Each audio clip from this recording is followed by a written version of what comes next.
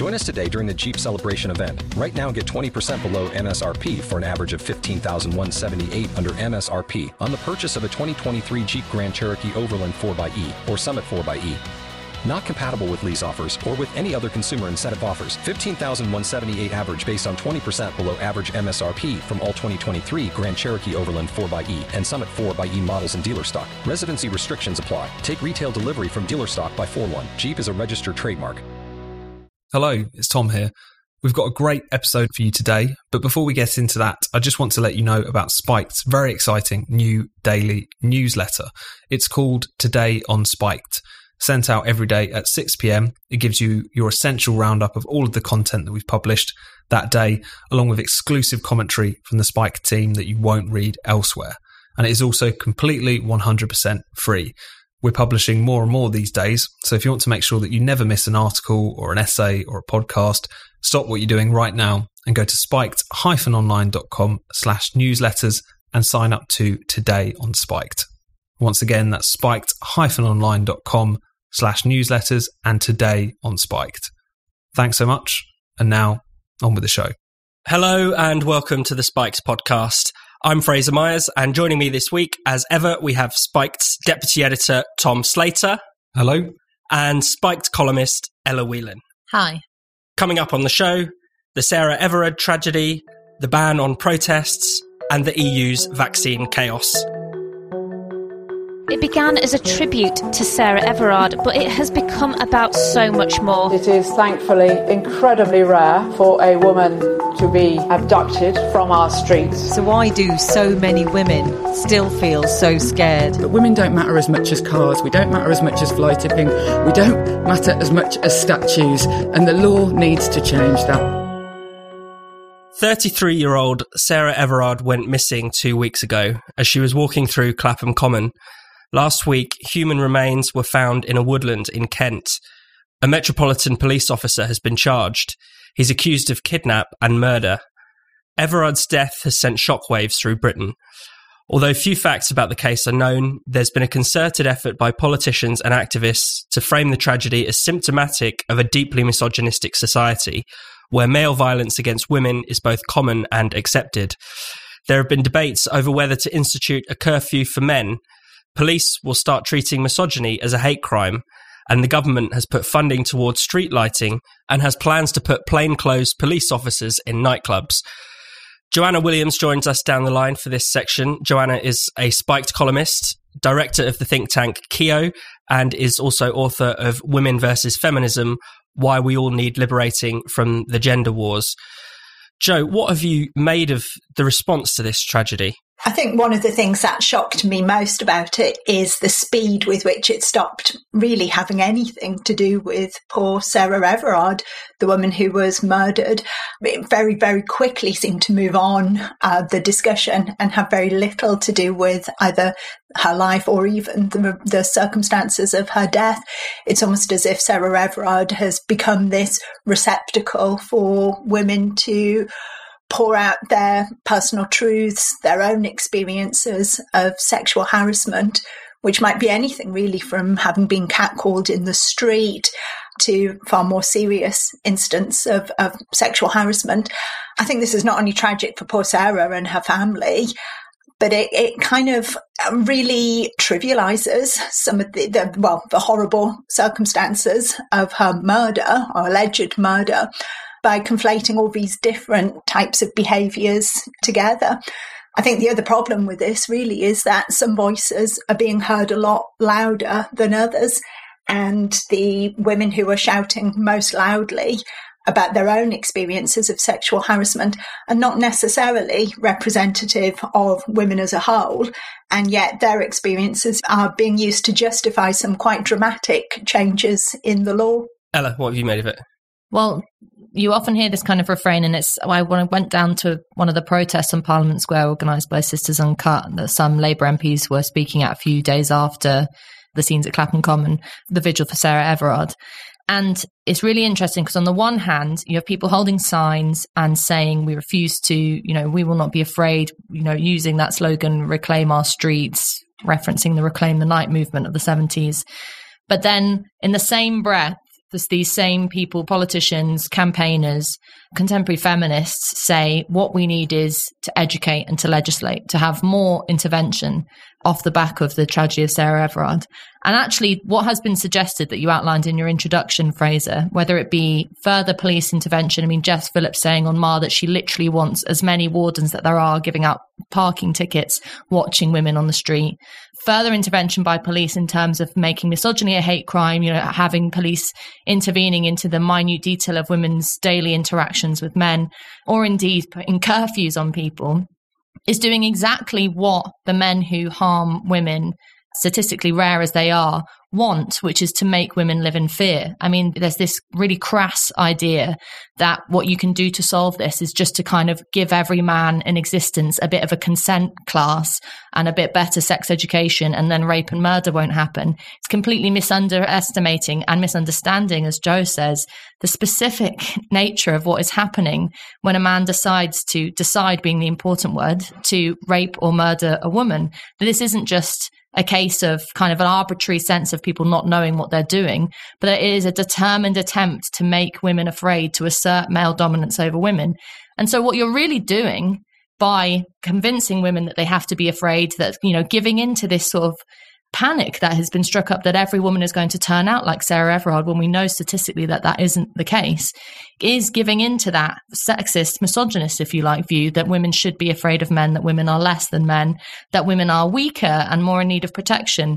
And so it's incredibly depressing, because I've heard lots of use of the term safety, lots of use of the term scared, feared, afraid, and no one has been talking about women's freedom. And that's been really telling in these last few days. Tom? I think the speed with which it was politicised was pretty remarkable, and also really quite grotesque, to be honest with you, because it hasn't been politicised to the end of actually trying to change some sort of law or right some sort of wrong that would actually stop this from happening again. It's not clear how you could do that in a case this unique and this horrifying. These things do unfortunately happen from time to time. Try and make sure that they don't happen again, but it's not entirely clear how you would do that.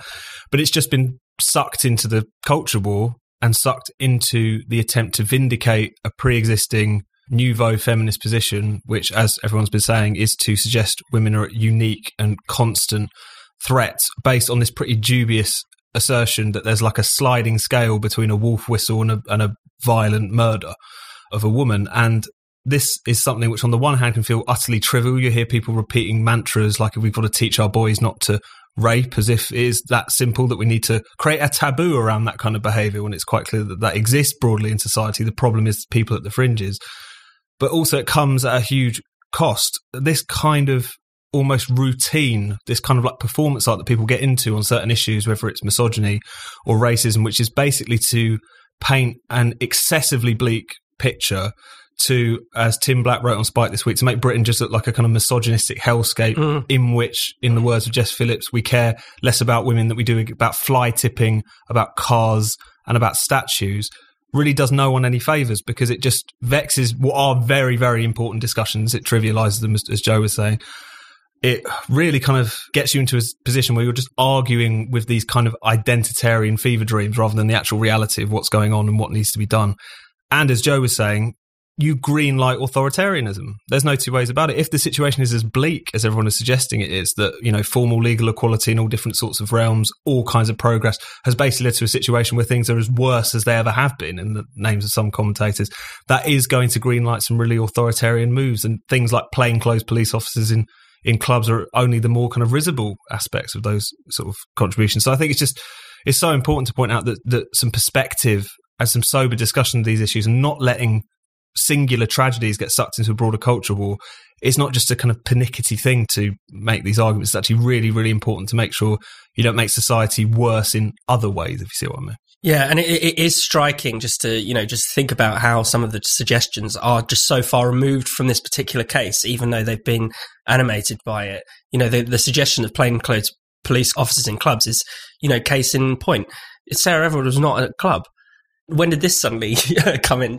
And you have similar ideas around misogyny as a hate crime. Well, we have no idea whether, what this person was thinking in his head at the time, and whether, a stiffer sentence would make any difference. I seriously doubt it. So probably about 99% of the commentary that's come out of this week has had no connection to the actual event and is just spinning a kind of pre-existing yarn. Jo, what are your thoughts? I think the point that Tom makes about keeping some perspective here, or rather trying to reclaim some perspective, is really crucial. It seems to me that this week has been terrible for men and terrible for women. Just no one wins from the discussion the way it's headed at the moment. Men don't win by normalising the view that they're all misogynistic and abusive, but neither do women win by normalising the view that we're all constantly living in fear. To put some perspective on it, the vast majority of women do walk home alone and arrive home safely, and that happens every single night of the week, the length and breadth of the country. Unfortunately, it doesn't make for a gripping headline or a really tantalising social media anecdote to say I walked home alone and I arrived home safely. So the problem is, at the moment, we're ramping up this idea that women are living in fear and men are misogynistic, and the only people who really gain are the very few who seem hell-bent on introducing this authoritarian legislation into society. And of course, the irony of all of this, as we saw at the protests, is handing more power over to police, who were then the ones manhandling women at the Clapham Common Vigil. One of the things that this has really revealed is the disjunct between women's fear and the reality of the danger that women live under. So in particular, statistically, of the 1,500 women who were murdered by men in the last 10 years, only 8% of that number were snatched off the street by strangers. We know that most women who are murdered by male ex-partners, people they know in a domestic setting. And yet it is true, and you have to grapple with this fact, that almost all women will have some anecdote, some reference that made them shiver when they heard about the news of Sarah Everard, because whether or not any of us have been attacked at night, we've all felt some level of fear. And what we've done in the last week is give in to that fear and said, well, yes, the fears are realised, see, because Sarah was murdered, rather than asking the question, why is it that women are living in a perpetual state of fear when there isn't necessarily any reason to, statistically or otherwise? And it's kind of being, on the one hand, sympathetic to the fact that, of course, this is going to make people frightened, but then having the courage to politically say, you have to, as women and men, but particularly as women, own the streets, refuse to be afraid, actually take a political stance on this. And, individually, no one's going to say, stand your ground when someone comes up behind you at 3:00 in the morning and have a discussion about the rights and wrongs of women's freedom. That's ridiculous. But when we're in the public realm, in the public square, talking about this, rather than asking for further protection, as it happens more often than not by men, whether that be police officers or lawmakers, but asserting that women can do these things on their own, can make a change on their own, it seems to me a much more progressive view than giving in to the politics of fear. I'm very nervous, I'm afraid, and I disagree with Ella slightly here. I'm just very nervous about statements that begin all women or all women have experienced a moment of fear like this when walking home alone. I mean, at risk of sounding as if I'm just being perverse, I haven't. And I certainly know plenty of women who have not felt that shudder and felt that terrible experience or saw themselves reflected in what happened to Sarah Everard. And I'd be very anxious about promoting that view that all women do have this experience. I think partly there's just difficulty speaking on behalf of any particular group of people, but we can even look at some surveys. One survey that came out this week that's actually had very, very little publicity is a YouGov Eurostat survey that's taken a broad sweep of women's experiences across Europe. It uses a very broad definition of sexual harassment that includes even somebody saying that you look attractive directly to your face, jokes, winks, all these kinds of things that we've become used to. And that reports that 52% of women have experienced sexual harassment at some point in their lives. And only 19% say that they've experienced sexual harassment in the past 5 years. Now, I wouldn't want to say that this poll is absolutely right and other polls are absolutely wrong. I think we can take all of these polls with a little bit of a pinch of salt. But the fact is, it does put a slightly different slant on this idea that all women are living in fear or experience moments of fear. All women are victims of sexual harassment. The very broad definition of sexual harassment that is used in that poll, for me, says very low levels of sexual harassment. And I have to say that's far more in keeping with my own experience and the experience of women that I speak to. With just a few weeks to go before the pubs open their doors, everyone needs to start looking their best again. And for that, I'd recommend shaving with Harry's. One thing I love about Harry's is the smoothness of the shave. I know that even when I've left it far too long between shaves, the experience will be as comfortable as ever. To ensure the best quality products, Harry's bought a factory in Germany that's been making blades for over 100 years. The factory team has more than 600 engineers, designers, craftsmen and chemists that make Harry's products from the finest materials and ingredients. All of this ensures a quality shave at a fair price. Harry's razors include everything you need for a close, comfortable shave. They've got a weighted ergonomic handle, 5 precision-engineered blades with a lubricating strip and a trimmer blade, and it comes with a rich lathering shave gel and a travel blade cover. Get started shaving with Harry's today by claiming your trial set for just £3.95. Support our podcast and get your trial set delivered to you, including a razor handle, 5-blade cartridge, foaming shave gel and travel blade cover by going to harrys.com/spiked right now. That's harrys.com/spiked.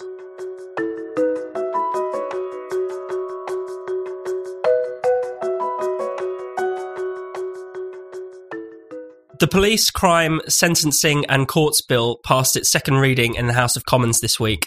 The enormous bill contains provisions on everything from knife crime and dangerous driving to vandalising statues. Most controversially, it hands the police sweeping new powers to suppress protests. Protests which cause serious unease and upset could be shut down, and criminal penalties can be handed out for anyone who causes serious annoyance. The bill is so broad that it even covers demonstrations made up of just a single person. The bill is arguably the strongest indication yet that aspects of the lockdown are going to be with us for a long time after the pandemic. Tom, what are your thoughts? The scale of this bill and the restrictions that it green lights on protests really cannot be overstated. I think these are some of the most breathtaking and sweeping restrictions on the right to assembly, the right to protest that we've seen in a generation. And as you were saying there, the sorts of definitions that are contained within it are so remarkably broad. So it's building on the Public Order Act 1986, and it brings noise into the equation. So if a protest generates noise that may result in serious disruption to the activities of an organisation or have the relevant, quote, impact on people in the vicinity of the protest, this can become the conditions by which protest can be controlled. And when you're considering the fact that basically any protest you can think of is going to involve making noise, is going to involve having an impact. Otherwise, there's literally no point having one. This is a blank check to police protest. And it gets worse even because when you dig into the bill, there is a provision which allows the Home Secretary, via statutory instrument, to redefine what serious disruption means. So even if somehow there was some sort of protest, bearing in mind these can include one-person protests that doesn't meet all of these criteria, they can just change the definition of what serious disruption means and clamp down anyway. This is a really terrifying restriction on liberty. It is something which I think in the reaction to it, though, we've also seen the paucity of the defence of liberty, if you like, that you see from certain quarters. So first of all, the Tory libertarians, not for the first time in the course of the past year in particular, have been next to useless. And many of them have supported this bill with some caveats, suggested that you need it to tackle the radical new tactics of groups like Extinction Rebellion. Extinction Rebellion have broken no new ground other than like weird street theatre. This is not a uniquely threatening organisation protest-wise. So that's complete nonsense.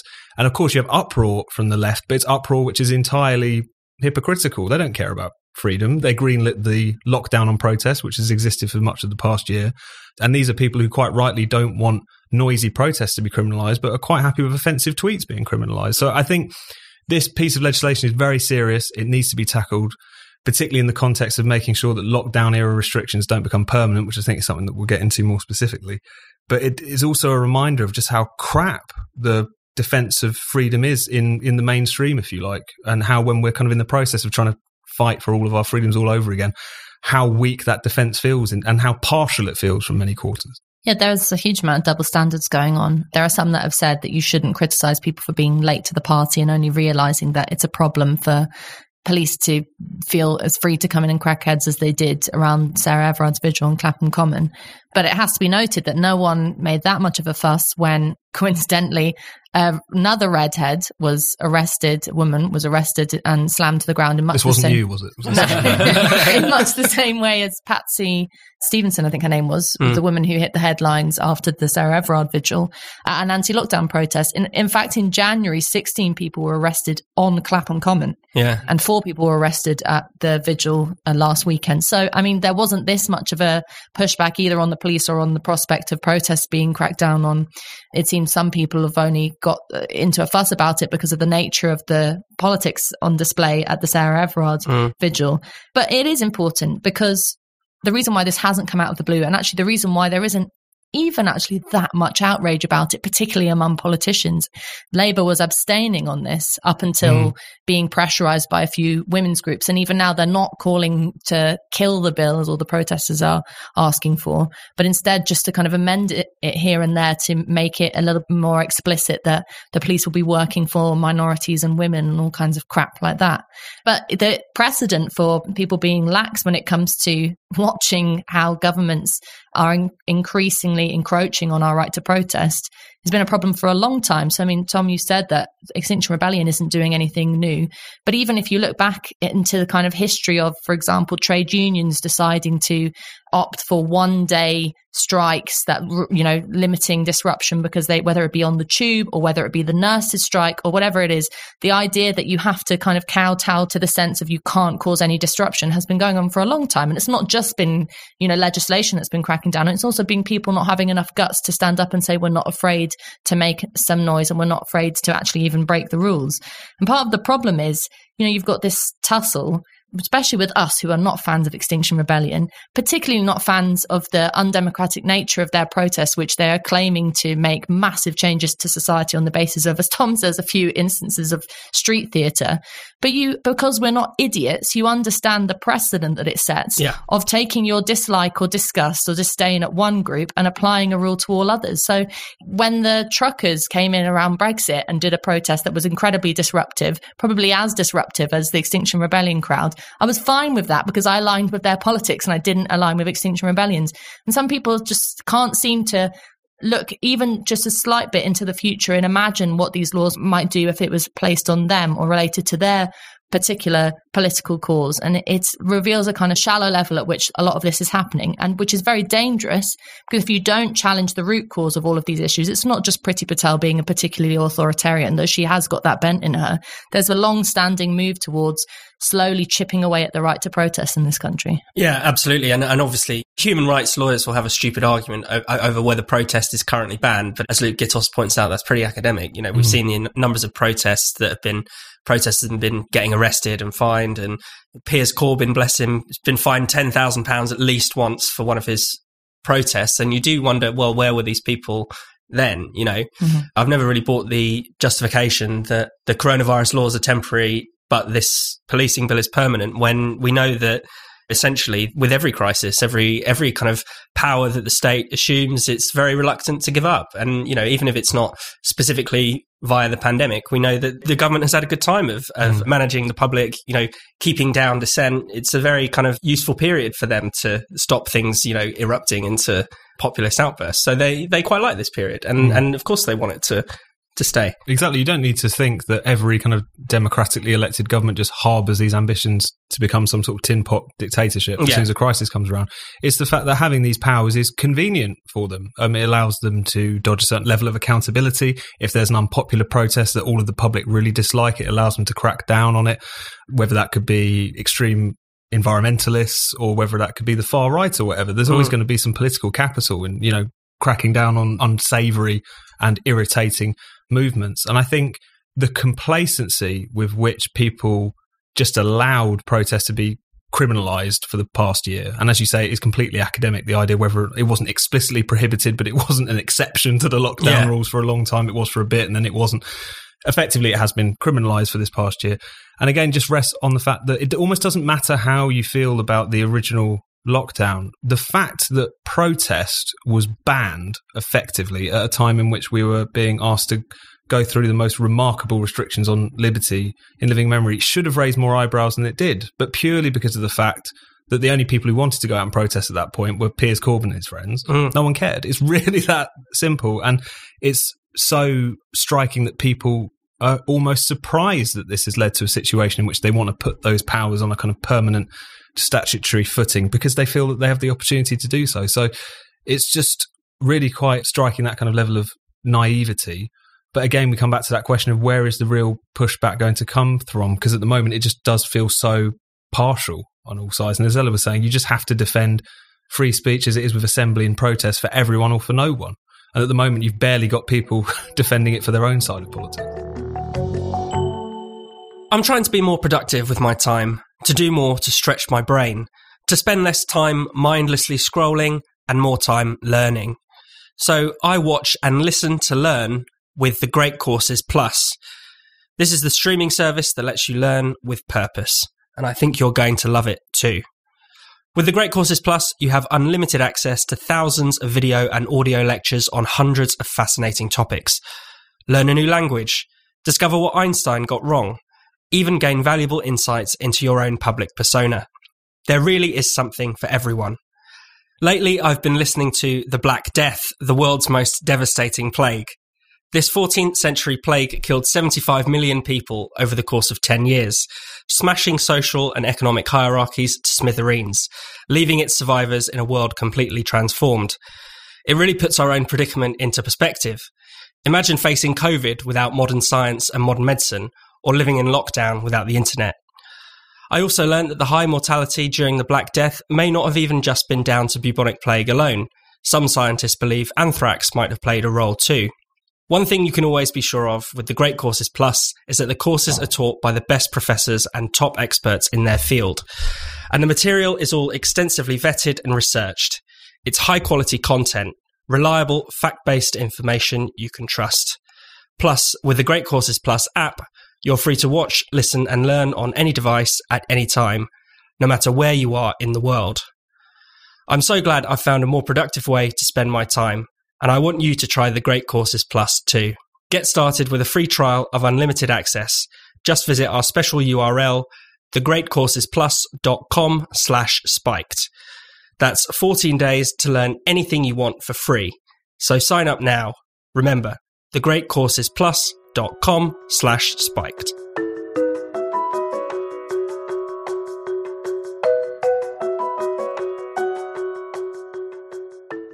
The EU's vaccination programme continues to lurch from crisis to crisis. Last week, Denmark suspended its use of the Oxford AstraZeneca vaccines after fears that patients were developing blood clots. By this week, dozens of European countries had followed suit. This was even as the European Medicines Agency and the WHO were at pains to say there was no evidence the jabs were unsafe. An official in Italy's health agency admitted that this was a political decision. European leaders have been casting doubt on the safety and efficacy of AstraZeneca's vaccine since it became apparent earlier this year there were problems with the supply chain. Even before AstraZeneca was taken out of circulation, millions of doses were sitting unused in Europe. Then, on Wednesday, Ursula von der Leyen threatened to block vaccine exports to countries whose rollouts performed better than the EU's, namely Britain.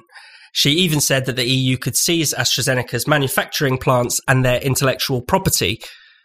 Tom, what have you made of this? Well, it is just a continuation of this, frankly, suicidal strategy that we've seen from the European Union and European leaders over the course of the past few months now, which, as many people have pointed out, makes no sense whatsoever. On the one hand, you're trying to extract more AstraZeneca vaccines, largely from the UK, because of this bogus idea that we're basically hogging all of them, despite the fact it's because obviously we got in a lot earlier than the EU, invested a lot up front in terms of the infrastructure, all of those arguments everyone's very well aware of. So on the one hand, via this kind of public shaming, via the threat of export controls for other vaccines that are on mainland Europe, trying to extract more of these, but at the same time constantly undermining faith in the vaccines themselves in an effort really just to cover their own backs, because it's less of a failing if the vaccine was, as they were trying to suggest earlier on, hastily approved or quasi-ineffective amongst older people, or as we've seen in the past week, potentially causing blood clots, even though there's no evidence to suggest that blood clots are happening in the population who have had the AstraZeneca vaccine more than they would normally, or even more than they would in relation to the Pfizer vaccine, I think I'm right in saying. So this is all complete nonsense. But then you have to remember how high the stakes are. And not just for people in Europe and Britain, where the hesitancy around the AstraZeneca vaccine in particular is starting to spread from mainland Europe, where it has been very high and very alarming, even to Britain a little bit as well. But the rest of the world, because the Oxford vaccine is the one that's being produced at cost price. It's the one which really holds out hope of really helping to vaccinate the entire world because of how inexpensive it is and all the rest of it.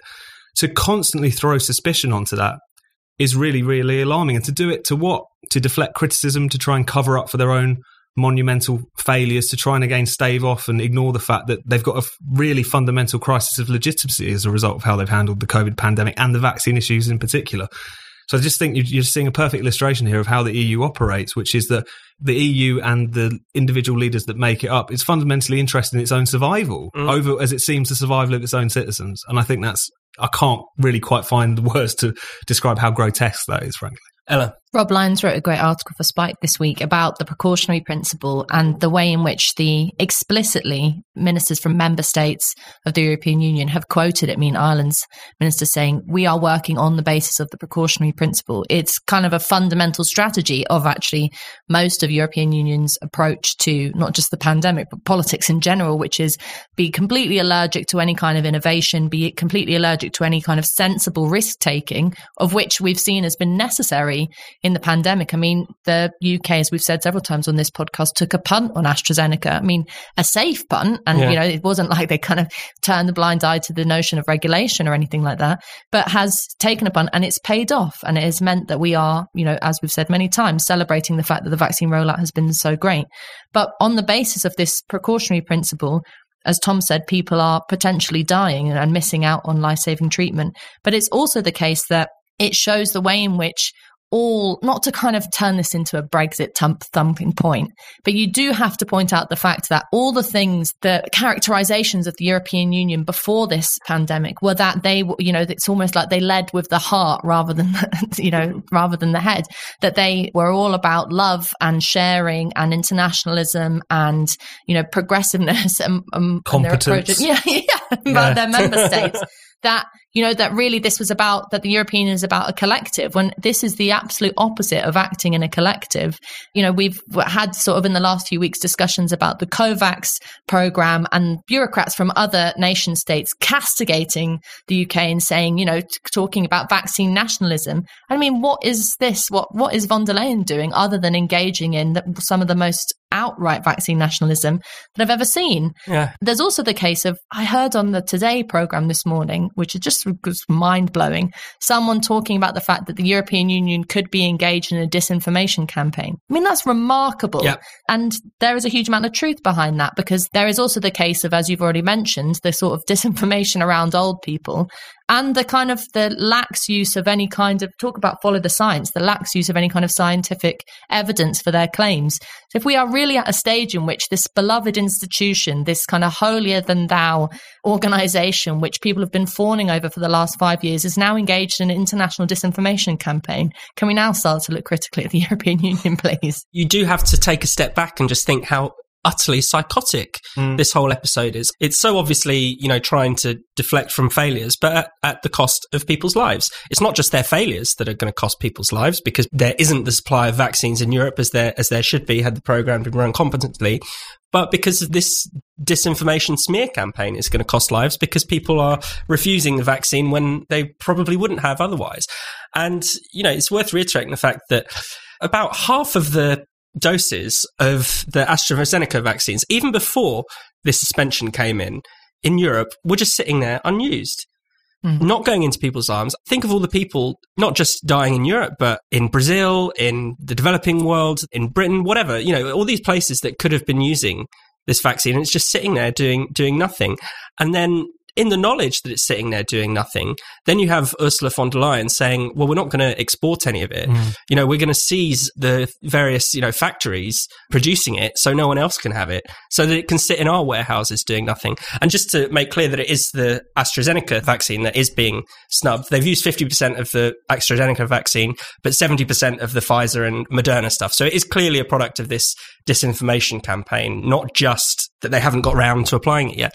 So the whole thing is such a crazy kind of act of self-sabotage that sadly is going to have a contagion. It is going to cast doubt among people in Britain, among people, in other countries about the safety of this. And, the consequences of that are so shocking and catastrophic. But it is that point which Ella was saying about how it does sometimes feel a little bit crass to try and spin political points off of this. But you can't really avoid the analysis, which this has completely undermined the whole claims of the European Union, the whole claims of technocracy going into this crisis. I remember we had a podcast about this at the start of the coronavirus crisis, talking about how the expectation then was that this was going to vindicate technocracy and completely put to bed populism, that supranational institutions are going to shine. And what we've seen is that it's fallen over completely. And I think one of the key things, which I think was really underlined by that leading Italian health official who made the statement about the decision to pause using AstraZeneca in that country, was basically political. It was influenced by France and Germany, is the fact that when you create a situation in which European leaders are almost more reliant for their legitimacy, almost more interested in maintaining this supranational order than they are in being directly accountable to their own people, when they have almost other obligations, if you like, over and above what it is actually looking after the fundamental welfare of their own citizens, you are going to get into some pretty distorted situations where, again, the priority of just trying to engage in some kind of absurd face-saving gesture almost, which is what a lot of this is, even if it comes at a more severe cost to what the hole that they've already kind of dug themselves into, then that is something that has to be thought about. And it's just so striking that we've seen made so clear, which is despite all these claims that institutions like this are about good governance, following cold reason, coming together in solidarity, it's demonstrated itself to be the opposite of all of those things. It's nakedly political decisions to the end of keeping the show on the road, rather than what actually works, what is scientifically accurate, and what will actually, in this case, save people's lives. And I just don't see how, particularly this current iteration of the leadership of the European Union, can recover from this in any way, shape or form.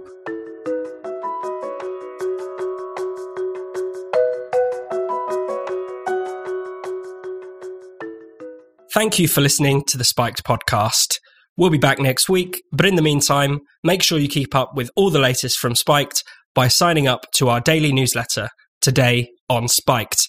Just go to spiked-online.com/newsletters to sign up now.